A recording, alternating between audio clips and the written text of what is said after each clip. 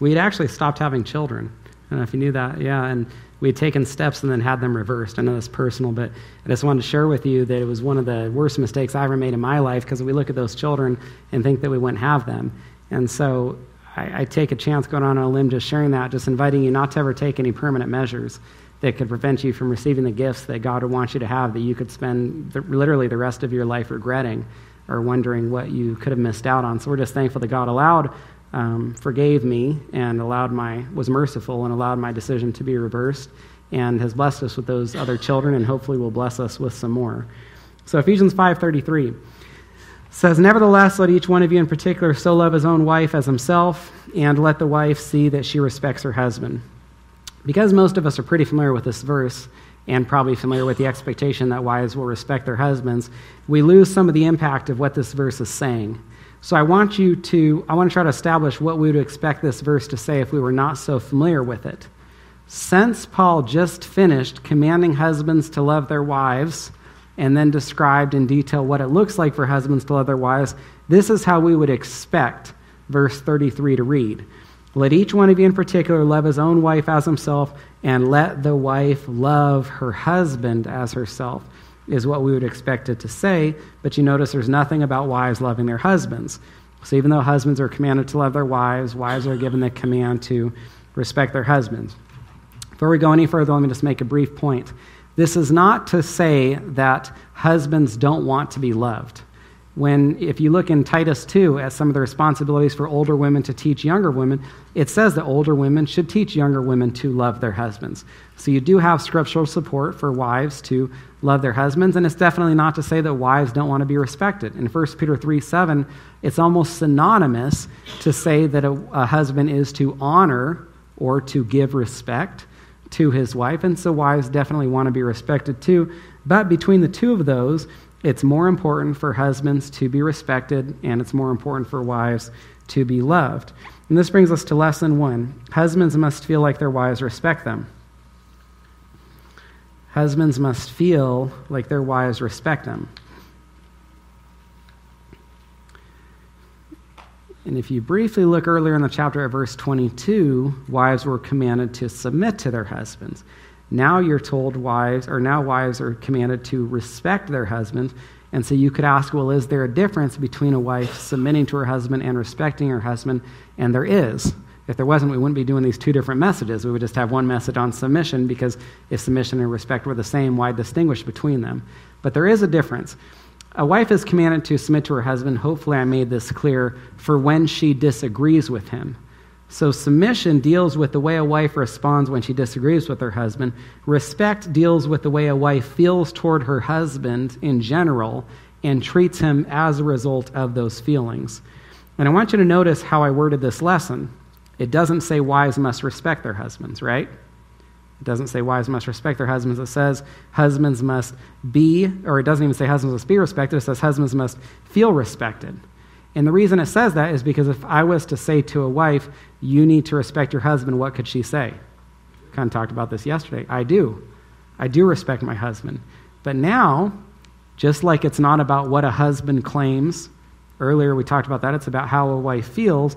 Well, now it's not about what a wife claims, that she respects her husband. It's about how a husband feels. Because there have definitely been times where I have heard a wife say, I do respect my husband, but the husband has said, I don't feel respected. I don't feel like my wife respects me. The truth is, it's much easier for a wife to say, I love you, than it is for her to show that through respect. It wouldn't be too much to say that a wife actually expresses her love for her husband by respecting him. And I say that because if a woman did legitimately love her husband, but he does not feel respected, will he feel loved? No, he won't. So even if a wife does love her husband, if he doesn't feel respected, he will not feel loved by her. Consider this. Most wives, they like cards, phone calls, emails, flowers, any number of things communicating their husband's love for them. But while most husbands might appreciate some of these things, perhaps cards or phone calls or emails, saying how much their wives love them, what they desire more is their wife's respect. I don't need my wife to do many of those things for me, but I do crave her letting me know that she respects me or can look up to me, and it causes me to want to be a respectable man. When Katie lets me know that she respects me, it makes me want to not lose her respect or do anything that would make it hard for her to respect me. If you think of wives' frustration toward their husbands, when you've heard wives, maybe they've gossiped, or maybe they've just been sharing their hurt with about their husband with you, it usually sounds something like this. I don't feel like my husband loves me. I wish my husband loved me more. He never tells me he loved me. But if you think about a husband's frustration toward his wife, it usually sounds something like, I wish my wife respected me more. I wish my wife followed my lead. I wish my wife supported my decisions. Just as important as it is for wives to feel loved, it's equally important for husbands to feel respected. A good perspective for both husbands and wives to keep in mind, as if I address the wives as first, as important as it is for you to feel loved by your husband, it is that important for your husband to feel respected by you. If I can address a gentleman and say, as important as it is for you to feel respected, it is as important for your wife to feel loved by you. Research supports all this. I don't mention research because I think it gives credibility to God's word. We don't need research for God's word to have credibility. The reason that I'll sometimes mention to my congregation that research supports what God's word says is because I think it's pretty almost comical that sometimes thousands or millions of dollars will be invested to learn something that God's word has been teaching for some number of millennia, right? Well, research supports this, and probably the foremost researcher on this subject is a man named Dr. Emerson Eggerichs, who wrote the well-known book, Love and Respect. And I like Dr. Eggerichs. I asked him if he would endorse Marriage God's Way. He wrote back and said, I'm so busy, I don't even have time to read and endorse my own pastor's books. I was just happy that he sent a response to me. I appreciate him. I appreciate all of his work, and I'm going to share a few things. He asked 400 men, if you were forced to choose, would you prefer to feel alone and unloved or disrespected and inadequate? 74% of men said that they would rather feel alone and unloved than disrespected and inadequate. In other words, 74% of men said respect was more important to them than love. He conducted the same test on women. He found a similar percentage of women who said that they would rather feel disrespected and inadequate than alone and unloved. Or in other words, for women, about 74% or 3/4 of them said they'd rather feel loved than respected. Based on this data, Dr. Eggerichs wrote, a wife needs love just as she needs air to breathe, and a husband needs respect just as he needs air to breathe. In another survey, they asked 7,000 people, when you're in conflict with your spouse, do you feel unloved or disrespected? 83% of the men said what? They feel disrespected. 72% of the women said that they feel unloved. And so the point is, often conflict takes place in marriage when men feel disrespected and when women feel unloved. It's really important to understand that because that can help prevent a lot of conflict if husbands are committed to making their wives feel loved and wives are committed to making their husbands feel respected. Now, I want to remind you of something I mentioned, I think, in the last message. Just like if God's word commands husbands to understand their wives, we can expect the world to act like wives can't be understood. If God's word is going to command wives to respect their husbands, then what are we going to expect from the world? That the world is going to act like men what? Shouldn't be respected. Or the world is going to present men as though they are not respectable, they're bumbling, they're foolish, they're incompetent, they're inept. And I would say that the world has done this unbelievably well. The world has succeeded in this, whether it is commercials, television shows, books, general counsel from women who receive some platform within the community or the culture. Husbands or men in general are regularly made to look incompetent. They're regularly made to look foolish. They are made to look bumbling. They're made to look incompetent. And as a result, well, women can't trust husbands. You can't depend on them to do anything.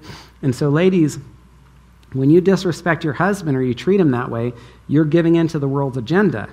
You're disregarding what God's word teaches, and you're following that agenda that conflicts with Scripture. Now, the obvious question then is, what does it look like for wives to respect their husbands? I'd like to answer that by also answering what it looks like for wives to disrespect their husbands. Respecting your husband, it means you admire him. You look up to him. You hold him in high regard. You support him. You strive to be his biggest encourager. A wife respects her husband by considering how hard he works to take care of his family, the sacrifices that he makes to be a good father and husband. Now, while I know that there are some deadbeat husbands or fathers in this world, it doesn't seem to me that that is one of the big problems in the church. I see most men working hard to take care of their families. I see most men making large sacrifices of their time and energy to be good providers. And I just want to say, ladies, if your husband is in that category, you need to appreciate it. He might not be the spiritual giant you want him to be, or there might be some other ways that you see him needing to grow. But if your husband is working hard and taking care of his family, that is very commendable. That's something that you should applaud and support and let him know how much you appreciate it. Conversely, a wife disrespects her husband when she's regularly discontent with her life, discontent with her home, discontent with her family. A wife who's regularly unsatisfied or discontent makes her husband feel like what? Any guesses? A failure. A wife who's regularly discontent with her lot in life makes her husband feel like a failure because he is the one who's providing, and apparently not providing well enough for her. Few attitudes communicate respect more than thankfulness. Conversely, few attitudes communicate disrespect more than discontentment and thanklessness. If you just think about your kids, I mean, how much does it bother you? How disrespected do you feel as a parent when you do something for your children and they don't appreciate it? Conversely, how respected do you feel when you do something for your children and they thank you? We pull away from places, and Katie often leads our children to thank me, even for small things. If I take them out for pizza or I take them someplace, Katie regularly leads the children, and it seems they've almost got it down now, where sometimes they'll beat her to it and they say, "Thank you, Daddy," for whatever it is, because Katie knows that that's how I feel respected when my children appreciate things. But I suspect that's the case with all of you. If you can apply it to your children, then ladies, you should apply that to your relationship with your husband and understand he'll feel respected if you appreciate him, the sacrifices he makes, and he'll feel disrespected if you seem thankless and discontent. A wife also disrespects her husband when she talks down to him, when she treats him like a child, when she makes him feel like he's a little boy who's in trouble, when she interrupts him or when she talks over him. There have been a few situations where I've been in conversation with perhaps a group of people, and there's some husband who's talking and he can barely get a word in because his wife keeps interrupting and she keeps talking over him. And I think perhaps she must not understand how disrespectful that is, to constantly act as though she doesn't care what he has to say.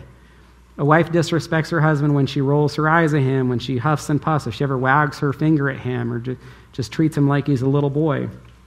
Wives disrespect their husbands when they hide things from them.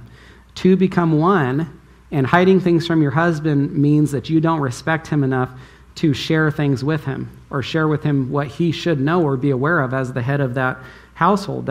You're breaking the union that God has intended. I don't want to pry into your homes too much, but I will say I don't see any justification for a married couple to have two separate checking accounts.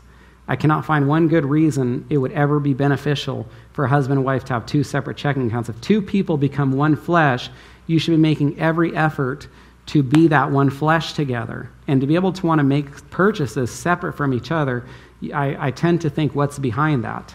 Is it a desire to hide things or make purchases that the other person is not aware of? Wives respect their husbands by being wives that their husbands can trust. Let me share a few verses with you from Proverbs 31. Proverbs 31:11, the heart of her husband safely trusts her, and he trusts her because he knows she respects him. He knows she won't hide anything from him. Proverbs 31:12, the virtuous wife does him good and not evil all the days of her life. She protects his name. She protects his reputation. She doesn't slander him or talk bad about him behind his back. It means that she's going to act in a way when he's not around that she would be acting if he was around. And so it's a good thing to consider, ladies, what would I say or how would I act if my husband was standing here? On Sunday mornings, or actually for many church events, Katie's like a single mother.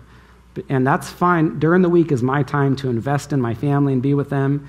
For Sundays and other church events, then that's my time that I'm invested in our church family. Now, as a result of that, I'm often up front. I can see my wife in the foyer. I know she's around other places in the church. As the senior pastor's wife, she's regularly involved in conversations with people, and I cannot tell you what a tremendous blessing it is to me to never have to wonder what my wife is saying. I never have to worry that she's embarrassing me. I never have to worry that she's saying anything shameful about me, and it's not to say that there are not shameful things she could say about me. This is not a joke. If Katie wanted to slander me, if she wanted to share my weaknesses, and there are many, if she wanted to criticize me, she could, and she could be honest. There are plenty of ways that Katie can make me look bad, and I never worry about it. I trust that she's always going to share any of those observations or criticisms with me in public, or in private, not in public. I can tell her heart is for others to be able to respect me. And so I just encourage you, ladies, don't prevent your husband from ever having to wonder what you would say if he's not around, or how you might act if he's not around. Listen to this verse, Proverbs 31:23, also in the virtuous wife passage. Her husband is respected in the gates when he sits among the elders of the land. Does it seem odd that there is a verse in the virtuous wife passage, a verse that is entirely about a wife, praising the husband? Why is there a verse in this passage praising the husband, about him sitting in the gates among the elders of the land? And the answer is there's no way that he would be respected and sitting among the elders if he had a wife who was talking bad about him behind his back. There's no way that this man would have this position if his wife was embarrassing him or embarrassing herself through shameful behavior or conduct.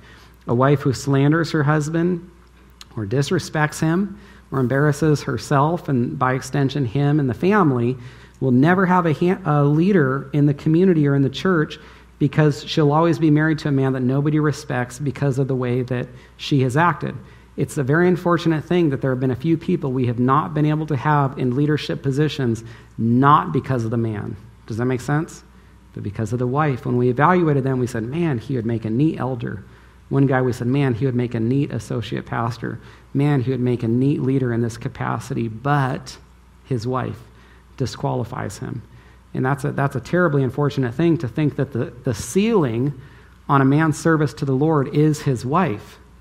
It's a credit to the virtuous wife that her husband can be respected and sit among the elders, because he would not be there without her. He would not be there without her support and encouragement. A wife also disrespects her husband by telling funny stories about his inability to do things or fix things, or how many times it took him.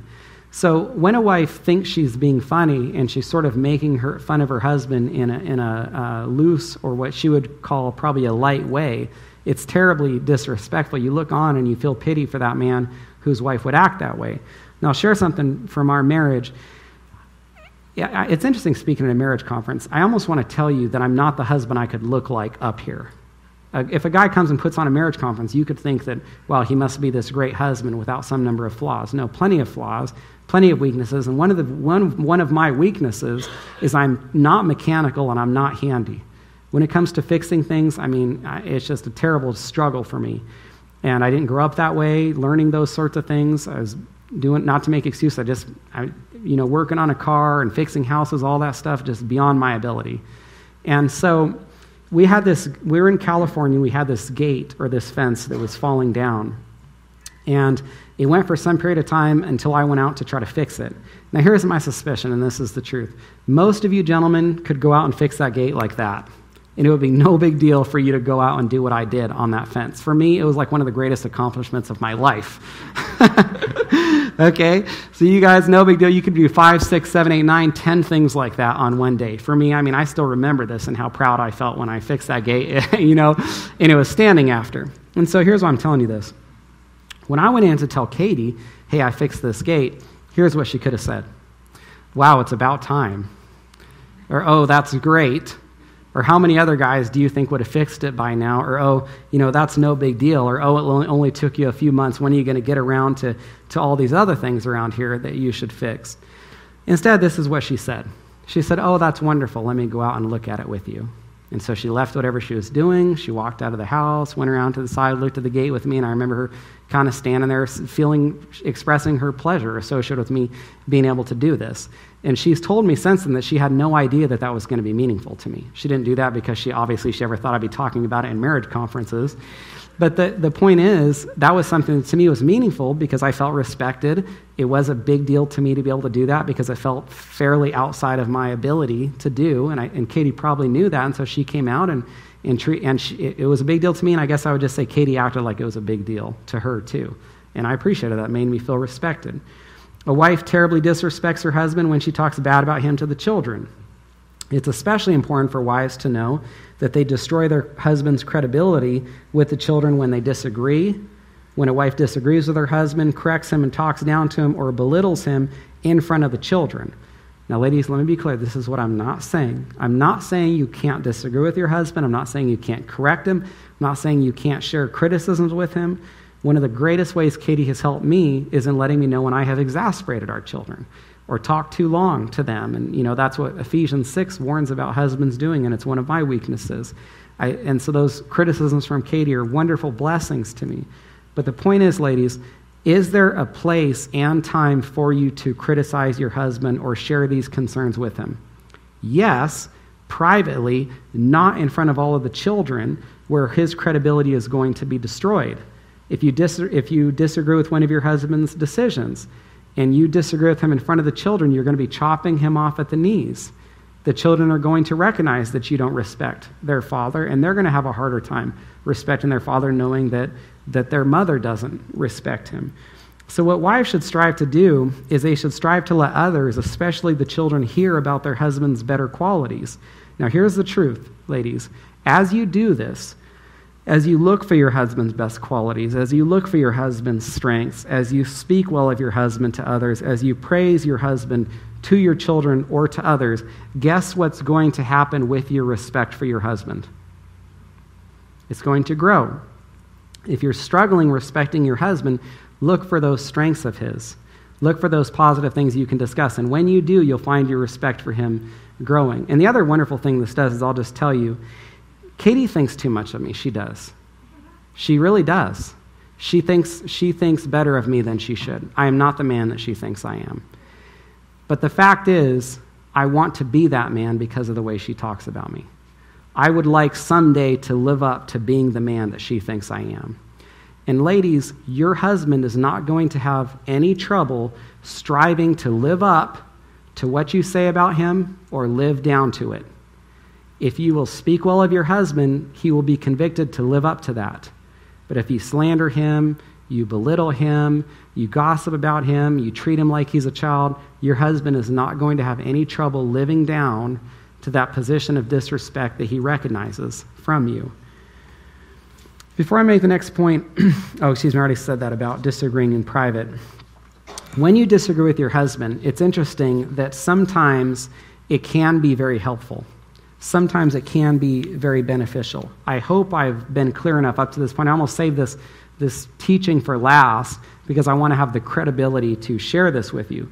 I hope I've been clear that it's important for a husband to listen to his wife, hear her counsel, hear her advice before he makes any decision. But there's a balance to this that needs to be struck. Sometimes, even when wives respect their husbands, they can send the opposite message when they question every decision he makes, when they second guess everything he says.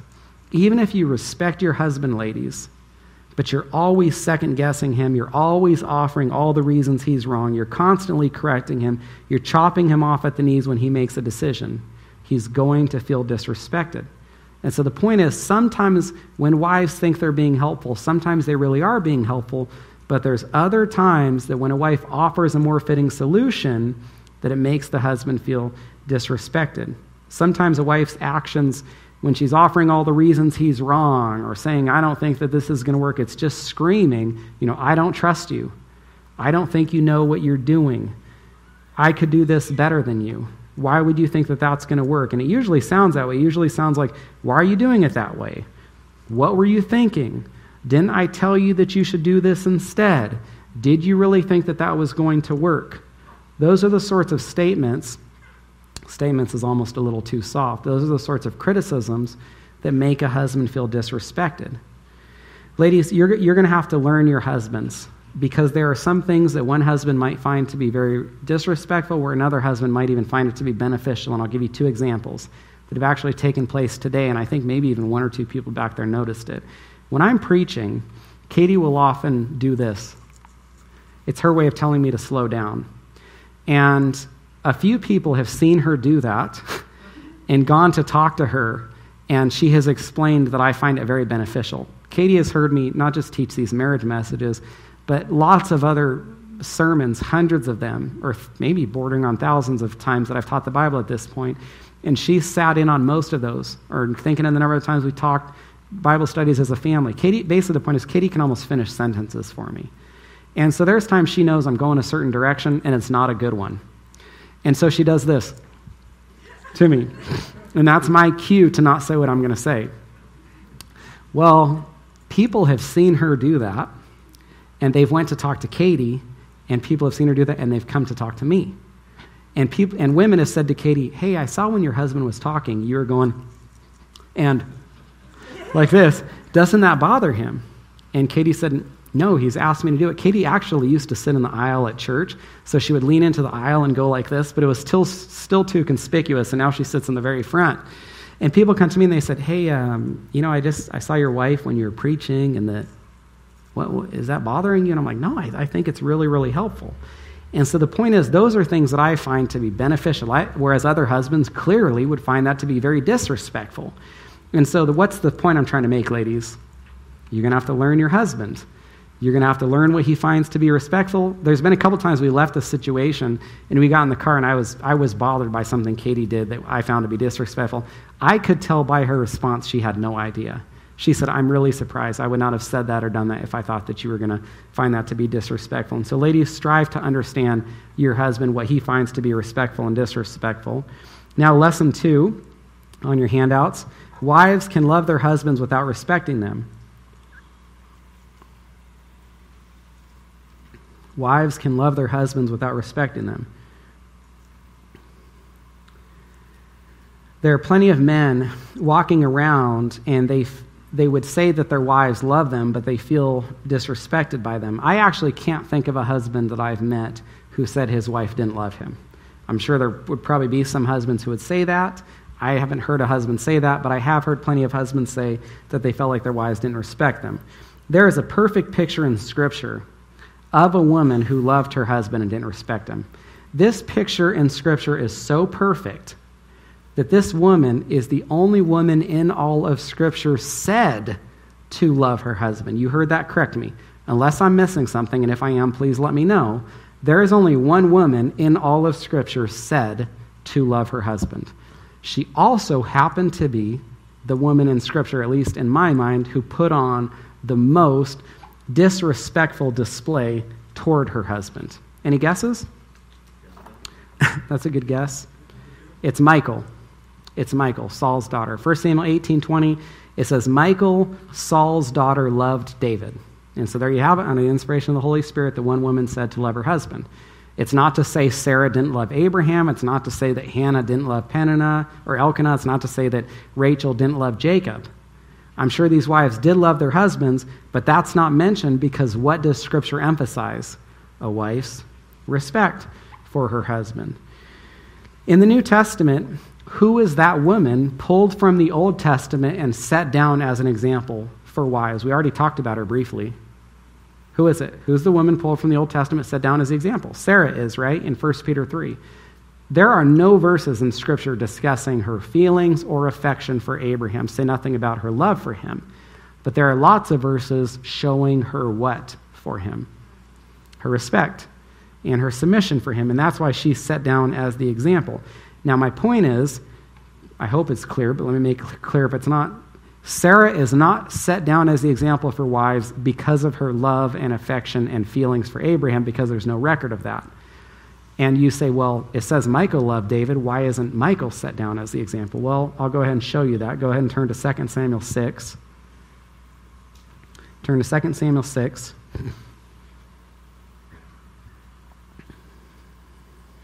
Here's the context for this. David has recently become king. One of his first actions was to bring the ark into Jerusalem. You probably remember what happened the first time. Uzzah saw the ark tipping. He reached out to right it, and he ended up getting killed. I'm not making a joke, but nothing quite brings a parade to a halt like someone dying, right? And so this whole procession comes to an end. David basically was brought up short publicly in front of everyone. God brought him up short because of the disobedient way he brought the ark in.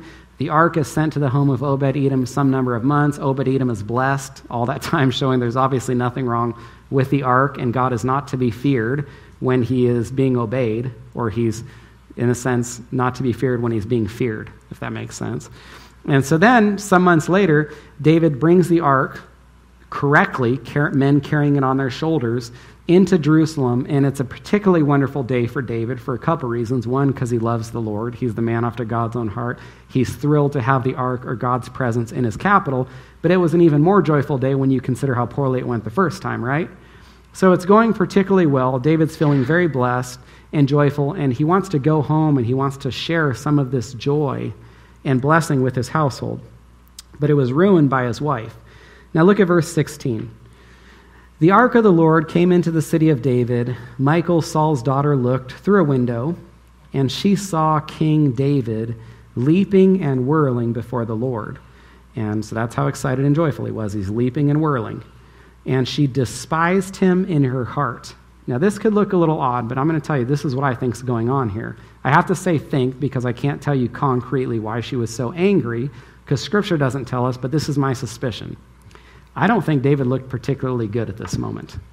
I don't know if he was regularly a good dancer, or I don't know if this just wasn't the environment to be dancing and nobody else was dancing, but there's something about David's behavior at this moment that looked fairly embarrassing. Did David care, though? No, I mean, he's the man after God's own heart, and he couldn't care less what anyone thinks. All he cares except for God. And that's who he cared about that moment, so he's going to leap and twirl regardless of how good or bad he looks. Now, Michal thought she knew what a king should and shouldn't do from who? Not David. From who? Her father, Saul. She's only known one king, and that king happened to be her father. And so Saul was a man, whereas David is only concerned with the inward. He's the man after God's own heart, only cares what God thinks, doesn't care about outward appearances. Saul is only concerned about outward appearances. Would Saul ever act like this? No, so Michal looks on and she thinks that this behavior is completely unbecoming of a king. And she happens to be his queen. So while David's embarrassing himself, she thinks, who else is he embarrassing? Her. She can't believe that her husband would act like this. She despises him. Look at verse 20. David returned to bless his house. And I just want you to picture this scene. He's thankful. He's joyful. He wants to share this with his home. But Michal, the daughter of Saul, she came out to meet him. She couldn't even wait for what? She couldn't even wait for him to get into the house. She had to run out to confront him. That's how mad she was.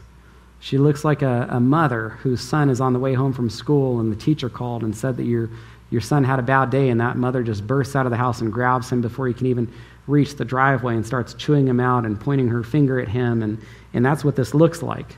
That's what I imagine. I imagine a mother who bursts out of the home angry with her son, giving him some lecture about his behavior, and that's what Michal's doing here. And so, ladies, I would ask, are any of you like this? Do you pounce on your husband when he does something wrong? Do you make him feel like he's a little boy who's in trouble? Or do you ever chastise your husband like Michal is about to chastise David in these verses? Look at the rest of verse 20. She says to him, and it's just dripping with sarcasm, dripping with ridicule as she says this. How glorious was the king of Israel today, uncovering himself today in the eyes of the maids of his servants, as one of the base fellows shamelessly uncovers himself. So she's mocking him. You hear the scorn, the disrespect in her words. And so David said in verse 21, he said, I know you love me because 1 Samuel 18:20 says so it's all right when you talk to me like this. So he said, no, my point is, I'm making a joke, but I'm trying to make a point. Regardless of whether Michal loved David or not, he is not feeling loved. He is not feeling respected at this moment. And just to share one other point before we read these verses, I want you to know this is a low point for David too. As we go through this, I don't want you to think that I support his behavior or actions. The husbands can also learn from David in this account. Look at verse 21. David said to Michal, "It was before the Lord who chose me instead of your father and all his house to appoint me ruler over the people of the Lord over Israel." So David made sure to point out to Michal that God had chosen him over her father. Do you think it still might have stung Michal a little bit that her father had been rejected? Was this fairly prideful of David to point this out? This isn't the David that I know through most of 1st and 2nd Samuel to talk like this to his wife. He says, "Therefore, I'll play music before the Lord. I will be even more undignified than this, and I'll be humble in my own sight," which is basically his way of saying what? You think this is bad? I can be even worse. That's what he said. You think this is undignified? I can be even more undignified. "But as for the maidservants of whom you have spoken, by them I will be held in high honor." Now, if you write in your Bible, you can circle the words "held in honor," draw a little line, and you can write the word "respect," because this is probably the simplest, most concise definition of respect in all of Scripture, held in honor. So David said this to Michal, again, a low point. "You might not like what I did. It might be embarrassing to you, but I can tell you that there are plenty of other women who like it." That's what he said. He said, "You might not have liked it, but I know there's lots of other women who would like my behavior." Pretty prideful, pretty ugly thing to say to his wife. And I'll share this. I'm not making a defense for David's actions, but what David basically said was, "You don't respect me? I know there's lots of other women I could find who do respect me or would respect me." And the reason I mention that is that's often what happens with men. It's not defensible because on a wedding day, a man is committing his life to that woman regardless of how she acts to him, but this is what men do. It's shameful, but a man says, "You know what, she doesn't respect me, my wife doesn't." And then the next day he's at work. There happens to be some woman there who's always a good listener, always complimentary about his work, always available to sit near him during lunch or whatever the case, and guess how she always seems toward him? She always seems very respectful. And so this man says, "Well, my wife wouldn't respect me, but I know she does." And of course, I mean, any woman who would act flirtatiously or that friendly toward a married man is an ungodly woman, woman who should be ashamed anyway. But all he's looking at is just this woman that's giving him some amount of attention. And he says, in the ugliness of his heart, he says, "My wife wouldn't respect me, but I bet she would." And this is how adultery begins. This is the direction it takes, where men use disrespect as a motivation to go find another woman that they think will respect them. That's what David's saying here. He's like, "You don't respect me, but I bet there's lots of other women who would." So there's 3 reasons we're looking at this. First, ladies, this gives you an example of how not to treat your husbands. Gentlemen, this gives us an example of how not to treat our wives. But third, this shows us that a woman can love her husband without respecting him because we're told that Michal loved David. Now, if we take 2 Samuel as an example, I can tell you that regardless of how Michal felt toward David, whether she did love him or not, David wasn't feeling respected. And look at verse 23. "Therefore Michal, the daughter of Saul, had no children to the day of her death." And this brings us to lesson 3. Disrespect can change a husband's feelings toward his wife. Disrespect can change a husband's feelings toward his wife. I take verse 23 to mean that David no longer had relations with Michal. Some people disagree with me and they think that maybe God punished her for this and she was unable to have children. The reason I don't think that is when women were unable to have children, there's a recognition that God closed the womb, and there's nothing here to support that. Instead, I think this verse is just saying that David wanted nothing more to do with her physically or intimately. He had no more sexual relations with her. Again, I'm not defending David's actions. This is a low point for him. But I do want you to notice here that Michal's behavior, she was so disrespectful to him that it changed David's feelings toward her. And again, I mean, this is the brilliance of God's word. This is the wisdom we get to see contained in these verses. What David did is a very common response from men when they feel disrespected by their wives. It's sinful, but what did David do? He ignored her. He neglected her. And commonly when a man feels disrespected by his wife, one of the responses, although albeit a shameful one, is to neglect or to ignore his wife. And that's what David did. And because of his other sin and marrying multiple women, he had plenty of other women that he could look to for the relationships that he wanted that he was no longer getting from Michal. Now, I don't want to throw out too many names, so I'm going to ask you to please listen carefully as I try to show you something important. Michal was Saul's daughter. When Saul became angry with David, he took Michal, or took his own daughter away from David. Saul had a general named Abner who defected to leave Saul and go and to join David. Take a look at 2 Samuel 3. Look at 2 Samuel 3, verse 12. Abner is trying to defect to join David. And in verse 12, Abner sent messengers on his behalf, and he said to David, "Whose land is this?" In other words, the land belongs to you, David. "Make your covenant with me, and indeed my hand, or I shall work to bring all Israel to you," because he was only king of Judah, the southern kingdom at this time, and not the northern tribes. So Abner says, "I'll bring the entire nation away from Saul to make you king." Now, when the general of the man who wants to kill you tries to defect and join you, that's a pretty glorious day, it would seem, right? And this man even says, "I'll bring the entire nation and make them subject to you." Look at verse 13 to see what David said. "Good, I will make a covenant with you, but there's one thing I require. You will not see my face unless you first bring Michal, Saul's daughter, when you come to see me."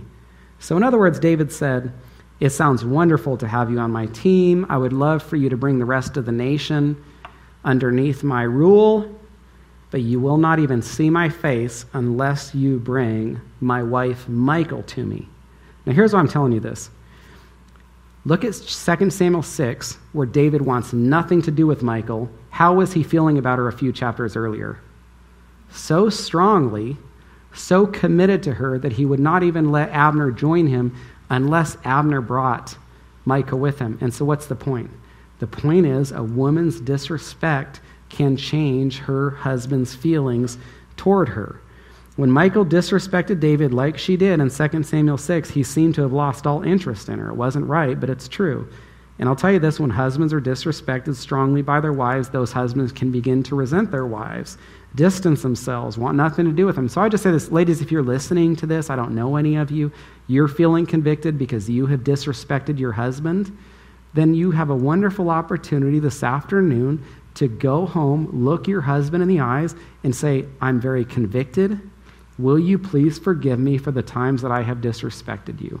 There's no excuse for it. I want you to be able to love me more easily than you probably have been able to because of the way that I have acted. So please forgive me for those times that I have been disrespectful to you. I'm truly sorry and convicted about it, and pray that God helps me to be a better wife in this area." Now, the last thing I'd like to say to wives, your husband is commanded to love you unconditionally. It doesn't say husbands love your wives if. And so, ladies, I'm guessing you like that Ephesians 5:25 does not contain the word if. But look at Ephesians 5:33. Does it say respect your husband if? It doesn't, ladies. And this is a tough thing for me to say. You are commanded, once you walk down that aisle and became one with your husband, you are now commanded to respect him. It is not conditional on his behavior, just like it's not conditional on your behavior for him to love you. Our last lesson for husbands, lesson 4, husbands can make respecting them easier. Husbands can make respecting them easier. We discussed wives making it easier for their husbands to love them. The corresponding point is husbands can definitely make it easier for their wives to respect them. All right, now please hear me when I say this. Wives generally have trouble submitting to men when they're not spiritual because they're afraid that that man is going to make the wrong decision. Wives generally have trouble respecting their husband when their husband has some sin in his life. Does that make sense? Gentlemen, when you have sin in your life, you are putting an unbelievably heavy burden on your wife's shoulders. So support me in this, gentlemen. I am commanding your wives to respect you. So what can you do? Be respectable. Make it easier for them to respect you. It is a terrible thing.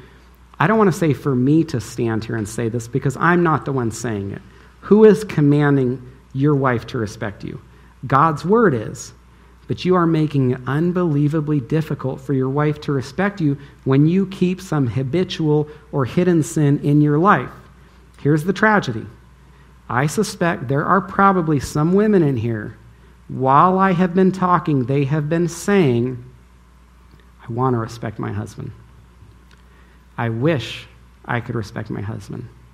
Pastor Scott, if I could only tell you how much I want to be able to look up to him, but I know what he does. I hear the way that he talks to our children. I see the way that he neglects us. I see the way he doesn't work hard to take care of our family. I know the things that he looks at on the computer. Gentlemen, there are not many things that can make it harder for your wife to respect you than for you to look at things that you shouldn't. You need to be ripping your eyes away from other women. And I don't mean on the computer. I just mean walking down the street. If there's an immodestly dressed woman, your wife should see your head turn. She should see your eyes look away. Now, if your wife knows that you look at things that you shouldn't, not only is that destroying your sanctification, not only is that ruining your relationship with the Lord, you're also making it unbelievably difficult for your wife to be able to respect you. When I have been in counseling and I've heard women say, I want to respect him, but I know that he looks at things he shouldn't, it's so hard for me to defend that man. It is so hard for me to come to support a man who does that. So gentlemen, you need to repent if that's going on in your life. Get the help. You're very blessed.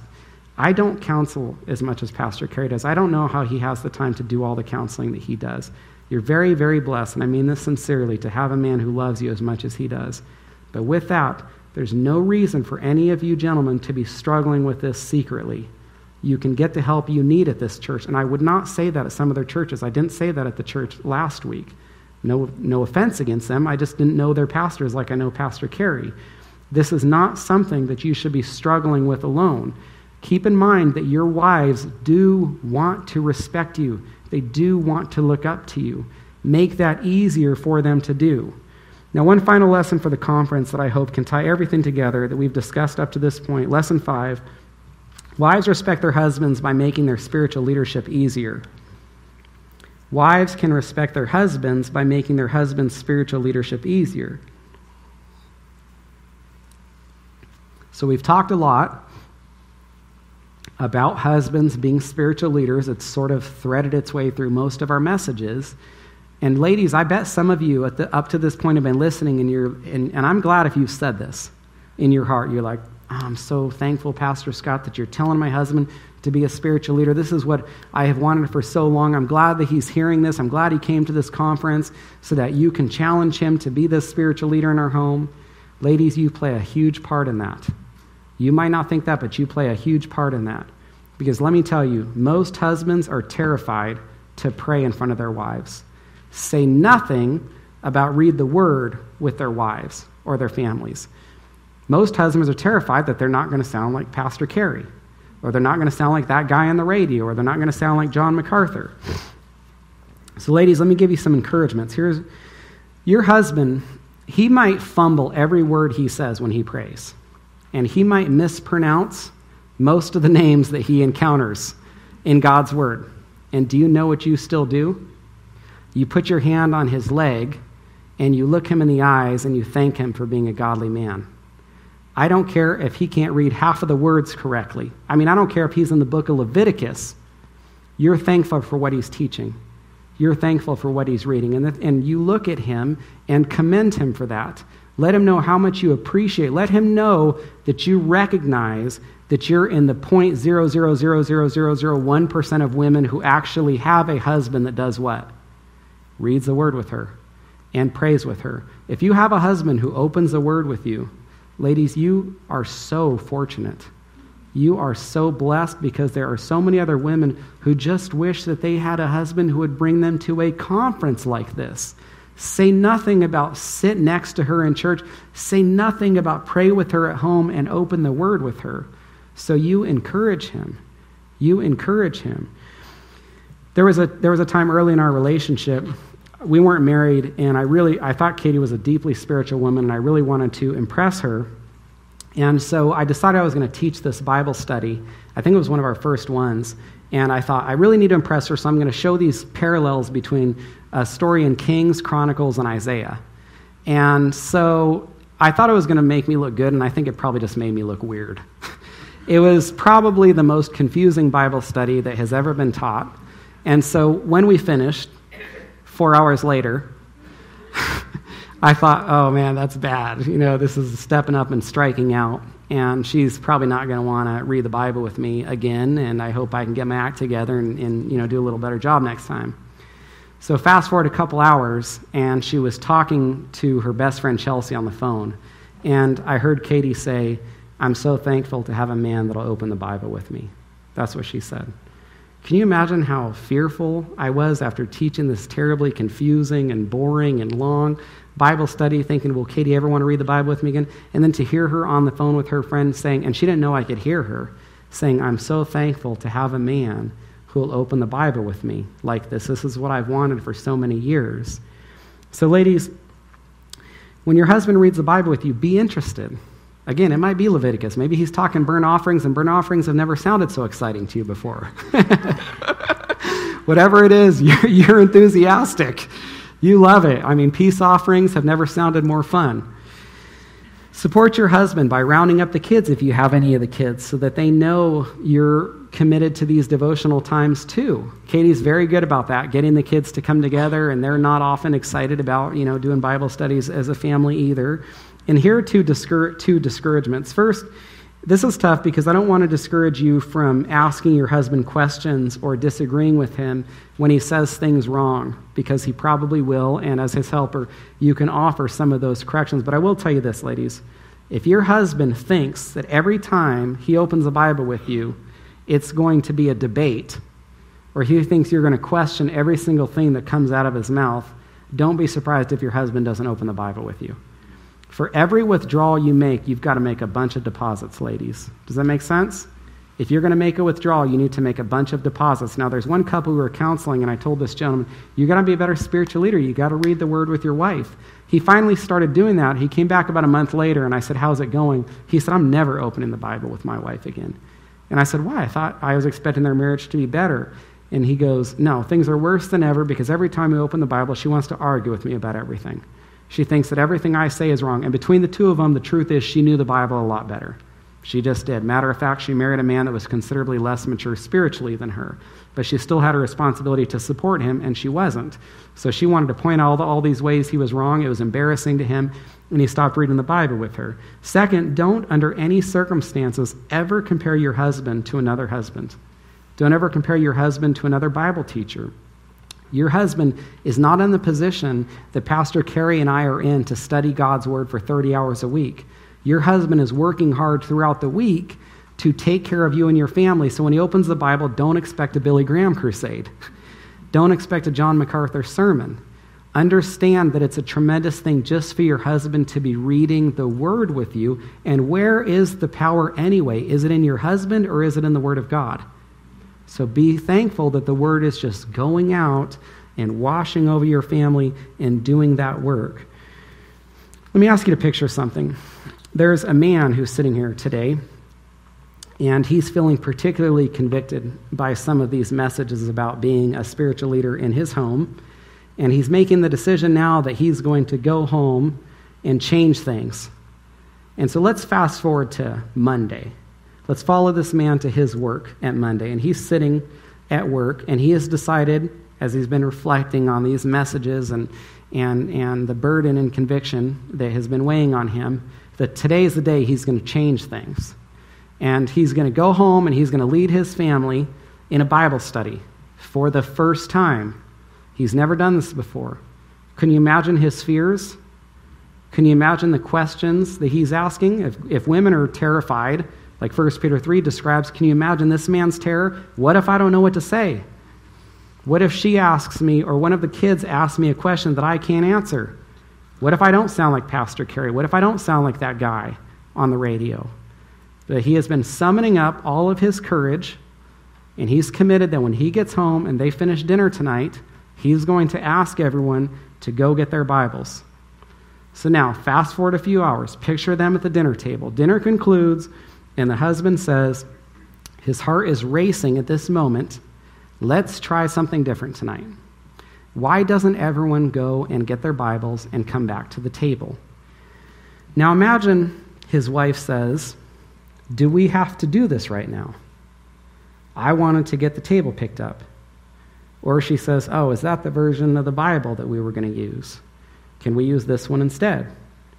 Or she said, oh, is that the passage that you're going to read? I don't know that that's the best choice. I think that's probably going to be confusing to our children. Why don't you do this instead? Or she says, oh, is that really how to pronounce his name? Or, oh, I was listening to this sermon on the radio, and that's not what this pastor said about those verses that you just read. Oh, I don't think that's right. Oh, why don't you go to the church and ask Pastor Carey, or why don't you ask one of the elders or our home fellowship leader? When Pastor Scott was talking about reading the Bible as a family, I'm not sure that this is really what he meant that it should look like. Or, oh, wow, this first Bible study sure is long. And I mention that because that's what one woman said one time. I was counseling a husband and wife. I tried to get them to get their devotional times in order. They come into my office. They're sitting across from me, and he's sharing about how the Bible studies have went, and he was feeling insecure that they hadn't been going particularly well. And I looked to his wife, and I said, how do you feel like these Bible studies have went? All of the things that she could have said. I was looking to her, waiting for her to come and help me in encouraging her husband. And her response was, well, they've been pretty long. That's what she said. And I just went like this. I just thought, there's probably no way that this man's going to want to read the Bible with his family again with a wife who's acting like this. Now, do you think the man in that story is ever going to want to read the Bible with his family if that's how his wife responds? Now, picture this. Same man, same situation, same nervousness all day, same terror, same summoning up of courage.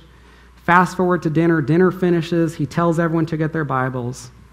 And now, picture this man's wife says, I am so thankful that you're doing this with us. I'm so thankful to have a godly man that'll read the Bible with his family. I've been praying for this. What a dream come true to have a husband who will open the Word of God with us. I know many women do not have what you're blessing me with. I feel so thankful to have a husband who will do this because I know that there are so many women who wish that they could be in my situation right now. If there are children, the wife says, isn't this great? You are so blessed to have a daddy who will read the Word with you. Let's go get our Bibles and do what we can to support him.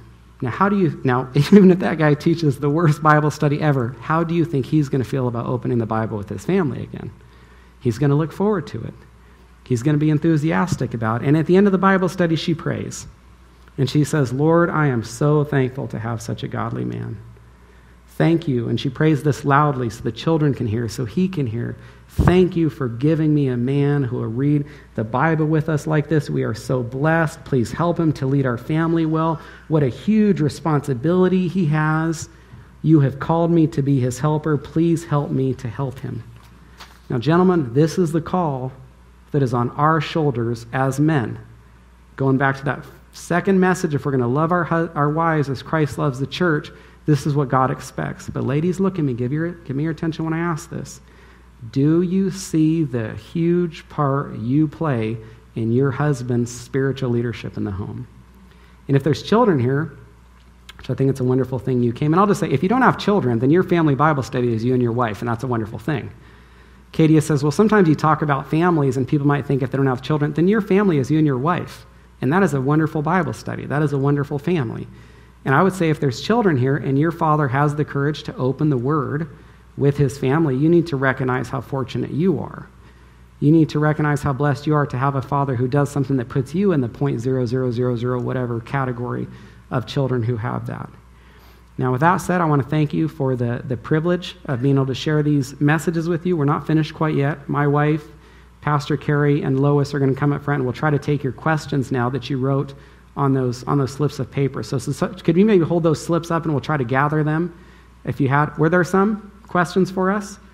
Or else this will be a pretty short Q&A. hold those questions up, and then maybe we'll bring some chairs up front.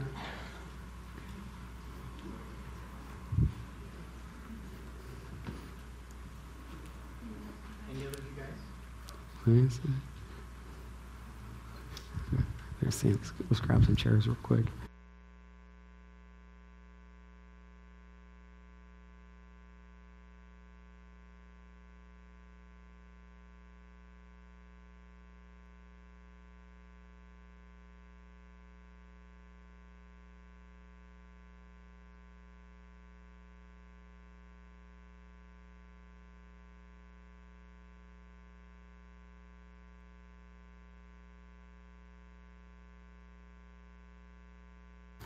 A little bit.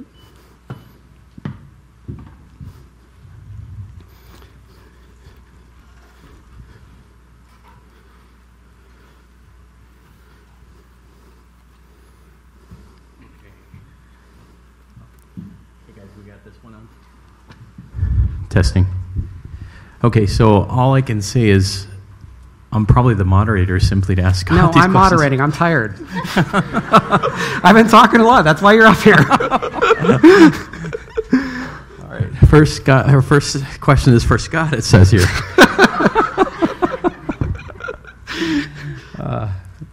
What to do or say when your wife is angry? Serious? Go ahead. He doesn't know. She's never angry. Oh, Lois is never angry, so you don't know? No, that's not true. Is this off? Should I just pass this around? We can use both of them. Okay. So, what to do or say when your wife is angry? You know, I think one of the best advice that I was ever given as a biblical counselor, and I was going in for ordination, is simply, first and foremost, pray. Right? You have to be a man of prayer, and you have to say, Lord, even if it's in the midst of that situation, Lord, help me, give me wisdom right now to not respond back in anger, back in the flesh. And then I would say the next thing is probably go to the book of Proverbs. That comes to my mind is a gentle answer turns away wrath. And so I'd say I think you need to really work hard at answering in the spirit, not the flesh, because our flesh is the natural tendency for us to want to answer in. Mm-hmm, very good.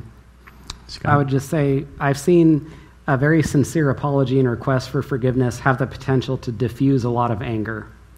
And so asking sincerely and saying, I'm very sorry, will you please forgive me, can really go far in terms of diffusing anger. And I would also say that you should be honest if you're a woman, or if you're a man for that matter, that it was about an angry wife, and if the wife can't forgive at that moment, she shouldn't lie and say she should. She should say, I can't forgive you right now, I'm still mad.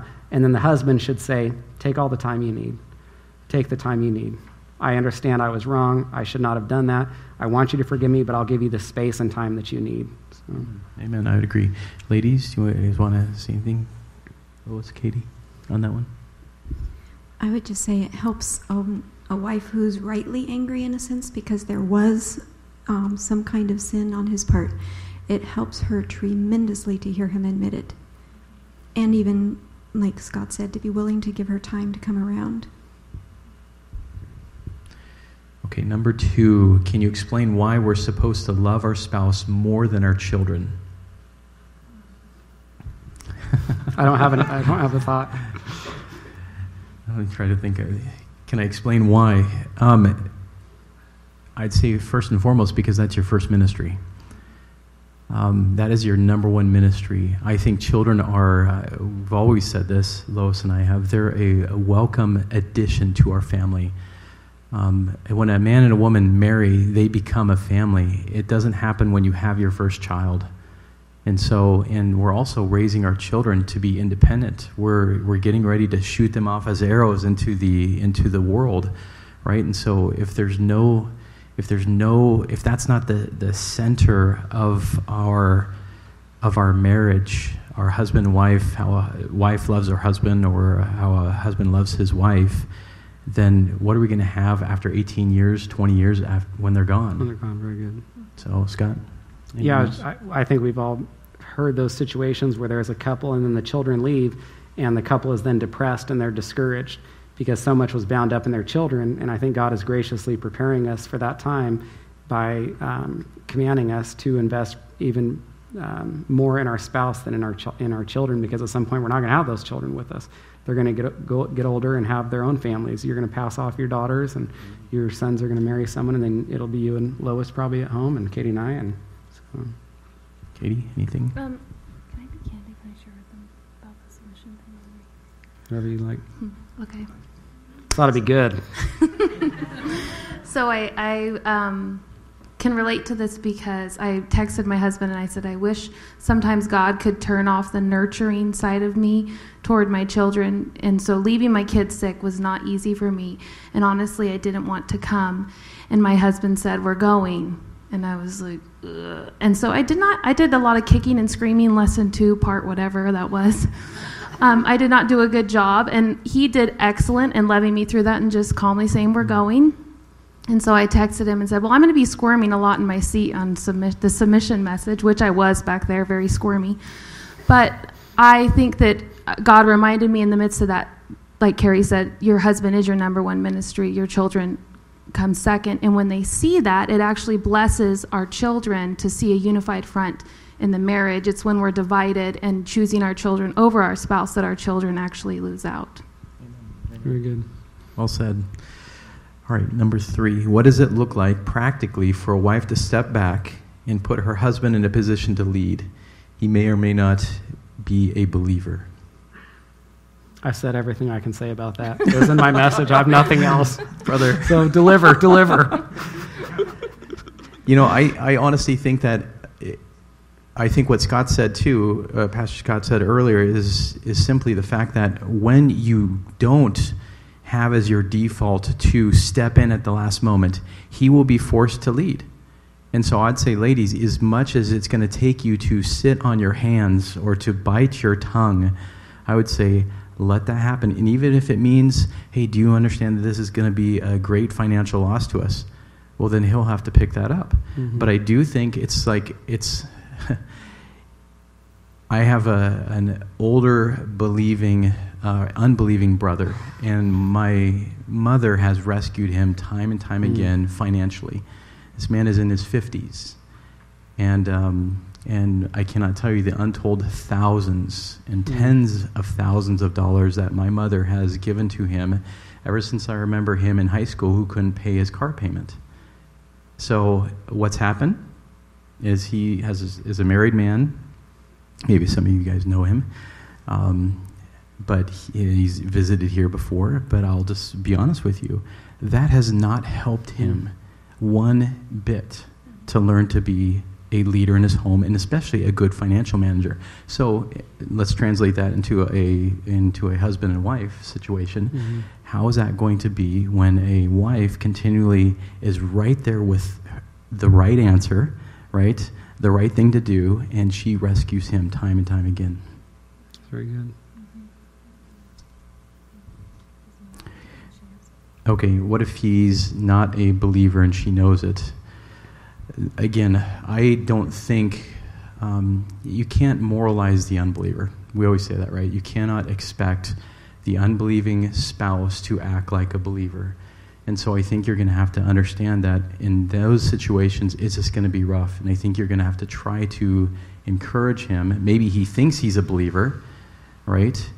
And in those situations, I think you're going to have to just encourage him as much as possible to be that leader, and do everything you can to encourage that and thank him for every little sign of leading that he does show. Very good. Do you want to add something to that, or? Okay, this one's a two-parter. How would a wife/husband implement these insights in light of insecurity, lessons, traditions, etc., learned as a child from his or her parents? So how would a wife/husband implement these insights in light of insecurities, lessons, traditions, etc., learned as a child from his or her parents? When you ladies want to jump in on that one? Well, you're basically switching what role model you're going to follow. I mean, it's natural to follow what you saw growing up in your home. But if the Bible's showing you a different picture, you have to make a deliberate decision to follow this picture instead. It's going to be a deliberate overturning of what comes naturally to you. But if you're going to follow God's ways, God will give you the wisdom and the strength to do it, and you'll figure it out. His Spirit's in you, guiding you to do this. That's stronger than the tradition of what you saw growing up. That's very good. I'd say the exact same thing. You guys, most of us never grew up in a perfect home. I say that tongue-in-cheek. Obviously, none of us did, right? And so there are things that God's Word will have to always inform how we live our lives. And if God shows you something that no matter who's done it, or, we've done it like that way for, 5 generations of, the Green family, well, it doesn't matter. I'm going to break with tradition, and I'm going to do things God's way. Awesome. And I think God wants that out of more than anything else, is for us to be obedient to Him. Number 2, how would you suggest a couple go about correcting role reversal, i.e. wife takes on more traditional man-husband roles, and the husband takes on more of the female wife roles? I have one word for that: repent. Sincerely, I would just say, if you recognize that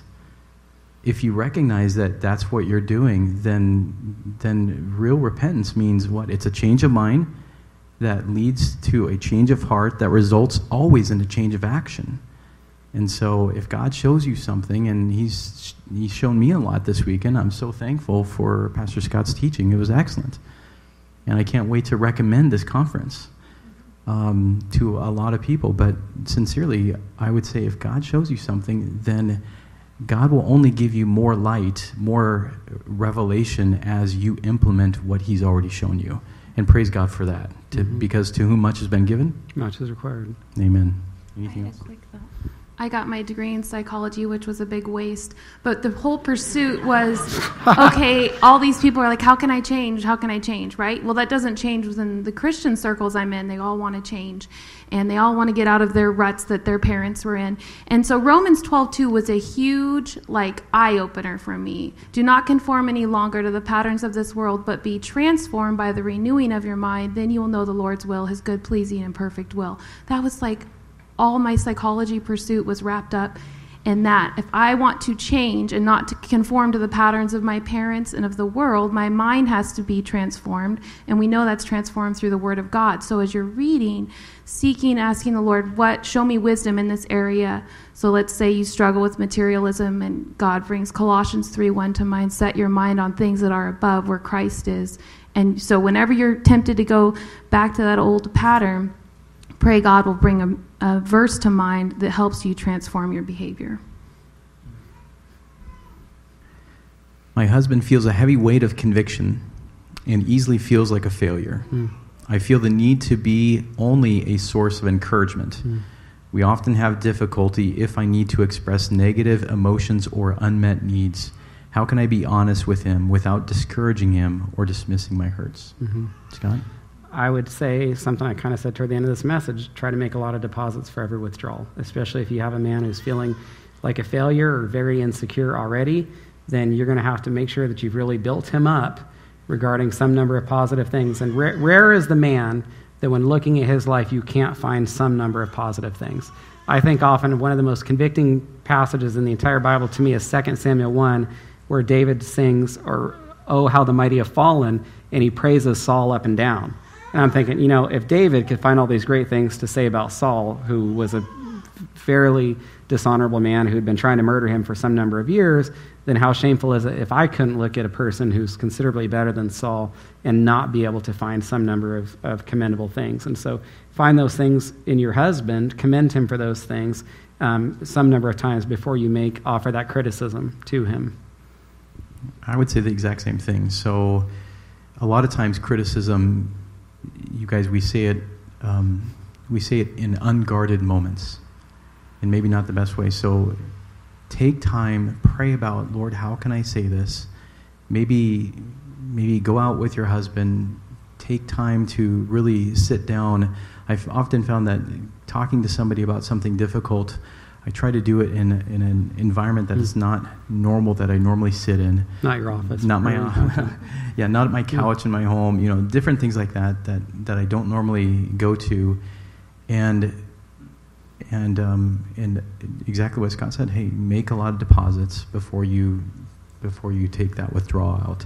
But God's word says the exact same thing. What do we see in all the Revelation, the churches in Revelation, which we just finished going through? You see all these positive things before Jesus says, right? And then he says, this I have against you. Okay, under the pretense of submission, can't we recognize spousal differences? Oh, absolutely. Yeah. That's it. Yes, we can. No, yeah. Okay. I would say absolutely too. One time Greg Laurie said something funny. Greg Laurie was talking about all these people who were getting divorces because of irreconcilable differences. And Greg Laurie said, people divorcing over irreconcilable differences, my wife and I have had irreconcilable differences since we got married. That was funny. Why didn't anyone laugh at that? Okay. I thought that was funny. And he was making a good point with that joke that every marriage involves people with considerable differences. And I've seen great marriages where people had a lot of similarities, and I've seen great marriages where people had a lot of differences, and I've seen some bad marriages where people had a lot of similarities and people had a lot of differences. So it's not necessarily your similarities and differences that make a healthy marriage or an unhealthy marriage. It's your relationship with Christ and built in obedience to his word. You can take two people who are almost identical in many ways, and they could have a miserable marriage. And you could take two people who are total opposites, and they could have a wonderful marriage if they're being committed to obeying God's word. And so the differences, in a sense, are somewhat irrelevant. It's good to be aware of them and know how best to respond to them. And know, I tried to say it a few times in my messages through the I would say, learn your spouse. So that's sort of a way of saying, be familiar with your spouse's differences from you so you know how to respond. But the real issue isn't whether you're similar or different, it's whether you're committed to obeying the Lord, obeying what his word says. And then any marriage, regardless of differences or similarities, can be a real blessing and joy. Amen. Because of how the world has twisted the biblical definition of femininity, and since a husband honors his wife's femininity, what is the biblical definition of femininity, and what does that look like practically? Ladies? That's a good one. Who wants to start? Well, God defined it in the garden when he said the guy needs a helper. And then he made somebody similar but really different at the same time. And I think you boil that down.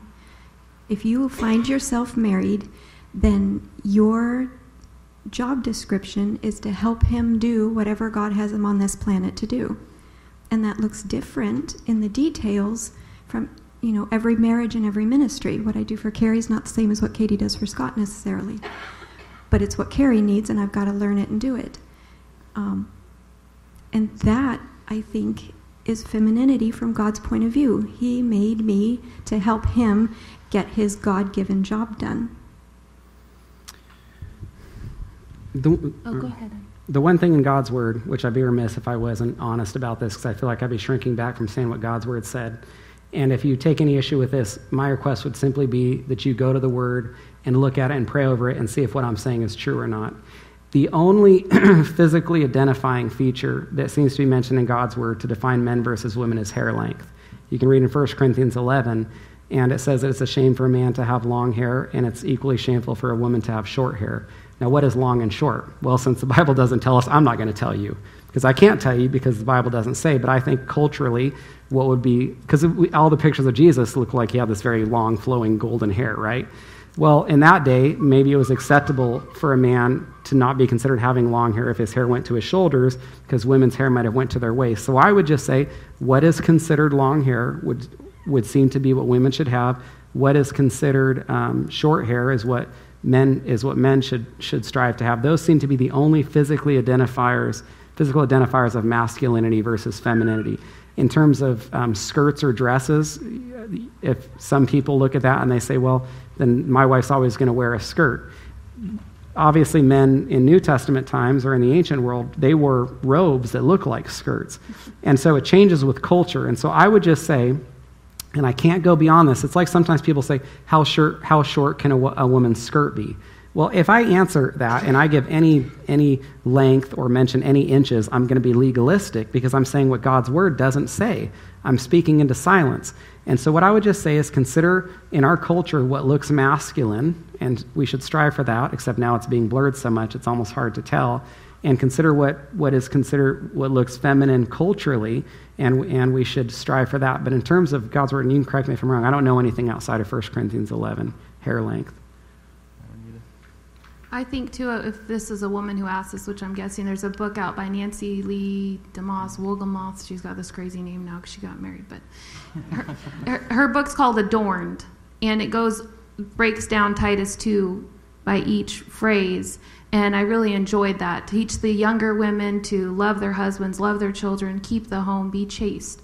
And those descriptions, to me, that's what God wants women to be like. Feminine. So to me, that's what it means to be feminine. Very good. This sounds like what Lois was saying. And I love Proverbs 31 too, and I've walked my way through. I write my note, or my wife a note each week, Lord willing, and I've taken each one of those verses and I've praised her for how she's done, and so I think that's also a picture of femininity. Mm-hmm. Okay, here's a question. Isn't it better not to get married, as Paul said? Here's my answer to that. Yes. No, just kidding. Just kidding. Scott's nudging me. It's like, what do you think? I knew this was a big mistake to bring you up here. I knew it. Okay, here it is in 1 Corinthians. And I would answer it like this, and I'll let you jump on. I'd say context, context, I agree, absolutely. Context. 1 Corinthians chapter 7, verse 26. Here's what it says. I think then that it is good in view of the present distress that it is good for a man to remain as he is. See what the context is? So I think Paul was talking to the Corinthians. It was a very difficult time in the history of the church at this point in time. Nero was on the throne. Christians were being sent to the lions, and we don't know exactly what was happening because we don't know exactly what year this letter was written, but it was early on. Terrible persecution. Yeah, it was a terrible time of persecution. So that's what he's saying. But every time we see it, Pastor Scott mentioned it. It's the one time that God said that something wasn't good, right? And when was it? Man being alone. Man being alone. Even a little later in those verses, after he says that, he says, "But if you burn, or you have physical desires, then you should marry." And I know this is a little uncomfortable to discuss. Sometimes I feel like it's the elephant in the room, but the Catholic Church has called men to singleness who don't have the gift of singleness. Do you see the terrible price that the Catholic Church has paid? Calling men to singleness when they did not have the gift of singleness? Wisdom is justified by her children. And so the wisdom, or really the foolishness of that decision, is shown by inviting men to be single who don't have that gift. Now, if you have the gift, which interestingly marriage is called a gift and singleness is called a gift, so if you legitimately have the gift of singleness, then there's nothing wrong, then that's a gift for you to observe. But you shouldn't strive to observe it if you don't have it. Amen. So this one is a 3-word question, I think. Is it possible? So I imagine, if we take it in the context of this entire marriage conference, is it possible to really live like this? Pastor Scott? I'll let you answer this one, brother. Well, God commands us and he equips us through the power of the gospel working in our hearts and lives to be the husbands and wives he wants us to be. But we are fleshly. We have sinful natures that war against the spirit, that are always combating what God is doing in our lives. And so I would just say briefly, hopefully the trajectory of our lives and our marriages is always this way, right? I think we tend to think that our sanctification or the growth in our marriages is going to be this nice, gentle 45-degree slope, right? But it's often a lot more like the stock market. Does that make sense? Sometimes there's some big dips or even recessions. But overall, if we're committed to obeying God's word, then I'm completely comfortable telling you this. I'm not a prophet, but if you make a decision today to obey God's word, regardless of whether it makes sense, regardless of whether you like it, regardless of whether it's attractive to you, then you're going to see growth in your marriage and sanctification. And that's just because that's what God's word, that's not a promise from me, that's a promise from the Lord himself, which is why I feel comfortable sharing it with you. So we should remember God wants marriage to be a blessing and a gift to us. So I do think it's possible that our marriages will never be perfect, but they can be the pleasure and joy that the Lord desires them to be. Okay. those were all the questions that we have. You guys, I know that Pastor Scott and Katie are going to be in the back, and they're going to be at their book table. They're going to be here tomorrow. Book table will still be here tomorrow. Did you guys enjoy this marriage conference? Amen.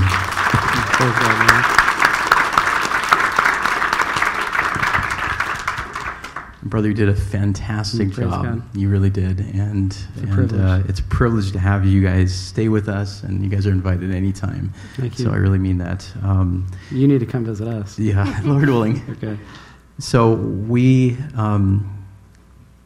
I think all of us have been challenged. And I know I had already put in my notes, like, okay, at the very end, read Matthew 7:24 through 27. But this guy already stole it from me. So I just want to remind you guys, again, build on the foundation, right? And build on a foundation that's founded on the rock, not on sand. And the only difference between these two builders is one listened and obeyed, and the other one listened and he didn't obey. And so I'd say the real hard job now is to go home and put this into practice. And you guys, can you guys all turn around, and can we all stand up and thank our crew who helped us sincerely? They deserve it. They did. Good job, Terry.